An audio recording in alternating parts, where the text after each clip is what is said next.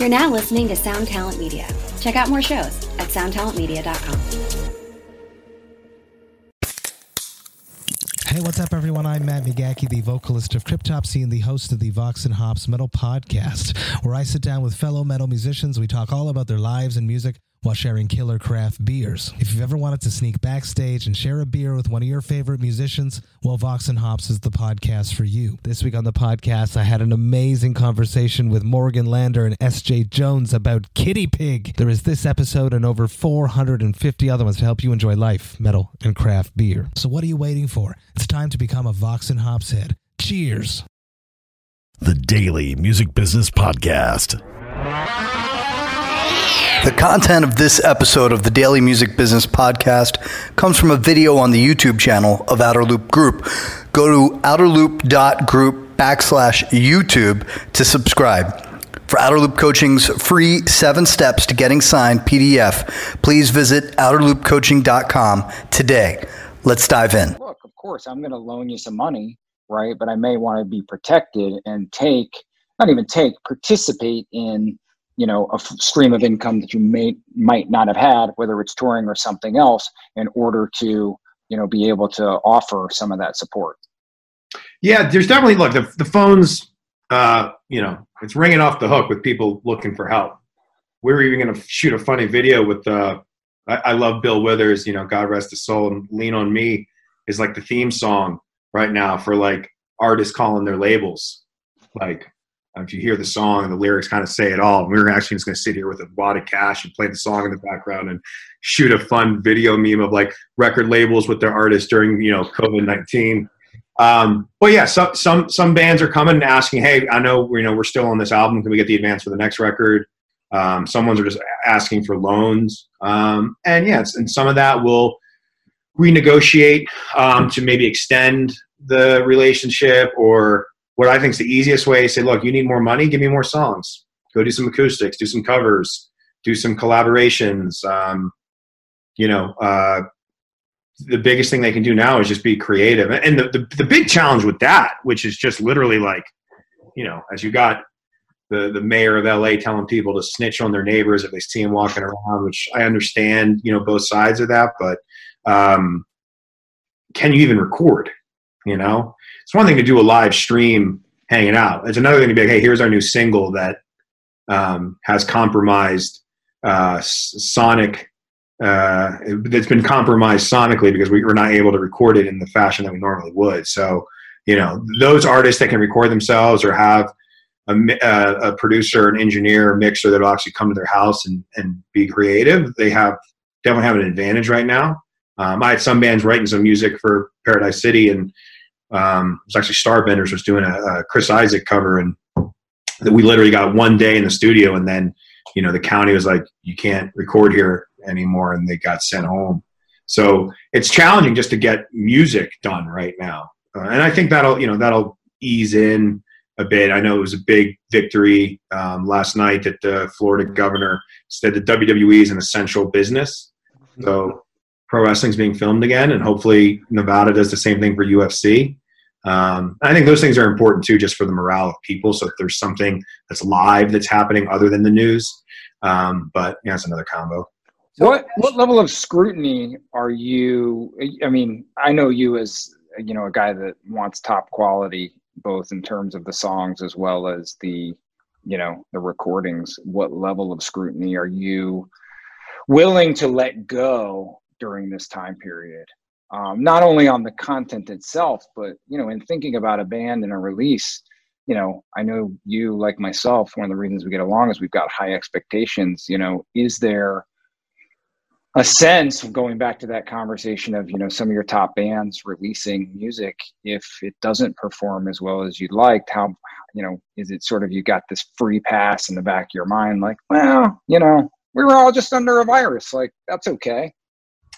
Well, I guess there's two things. There's the actual audio recording, which, some of the best songs are made in people's bedroom. Bad Guy, the hottest song of the past year was, Billy and Phineas in their bedroom. So opportunities are endless when it comes to actually creating if they know how to record.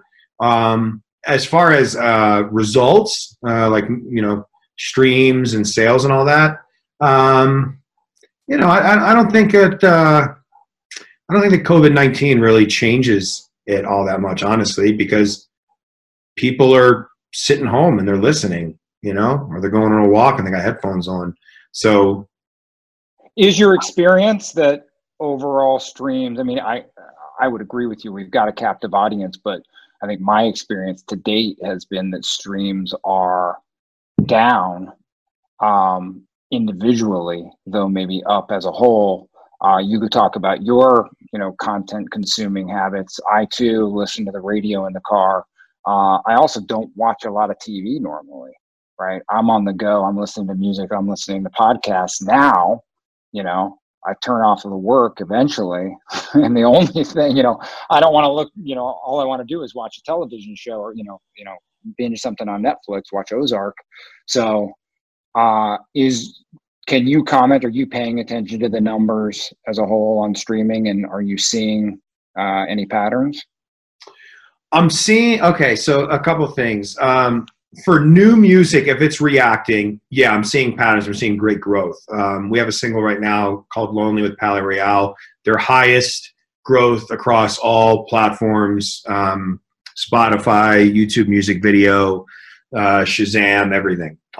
So for new music, if it's reacting, it's growing great. The one thing we've seen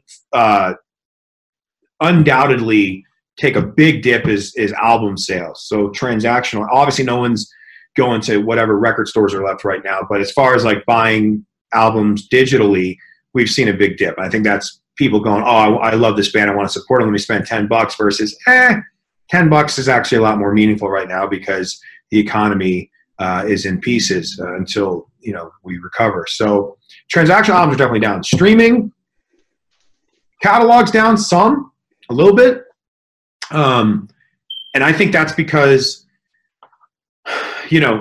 people, you go to the gym, you listen to music. A lot of people listen to music in their car that is manually set up from their phone.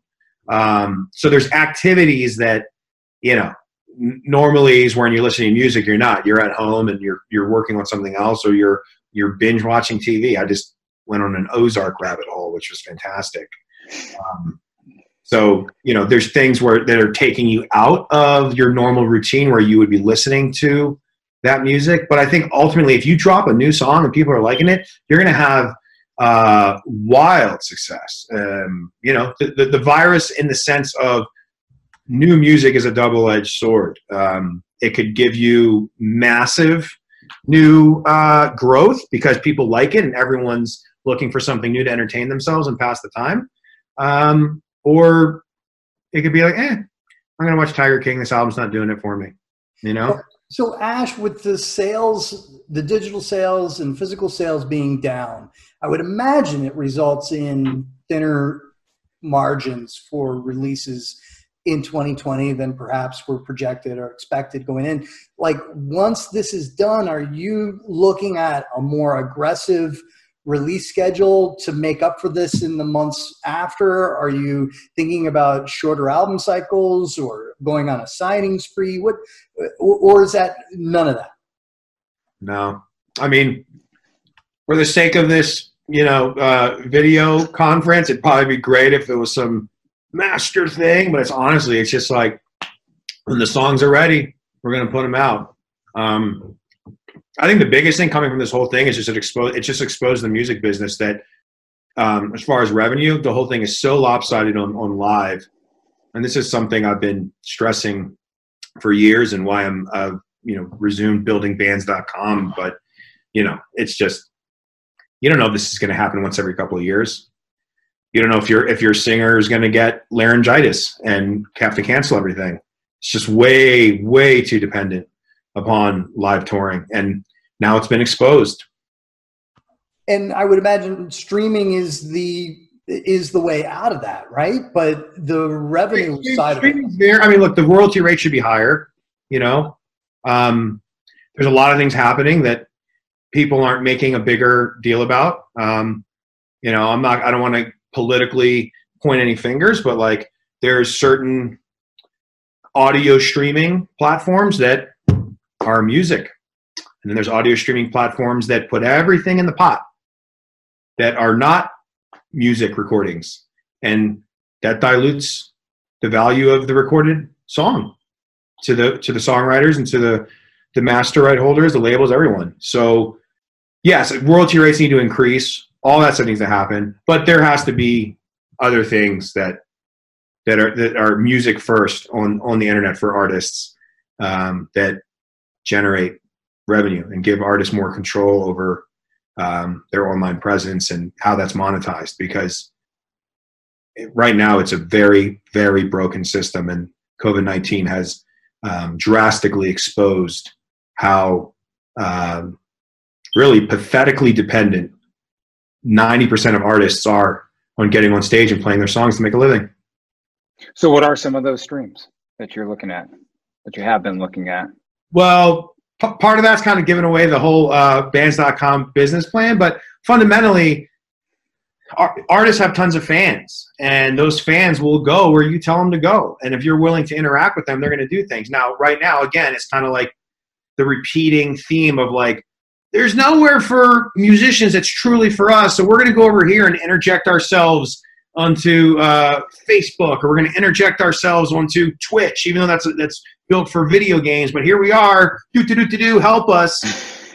There's nothing set for the fucking artists, and really that's because the big boys have allowed Silicon Valley to run it, and everyone's hyper focused on what they already have instead of thinking about what do the artists really need to have more control and to have more leverage and power in how they're able to make a living. And honestly, it's us as in the industry, who needs to really, I think, take total responsibility for that, because the artists, their job is to make great art and to go to work.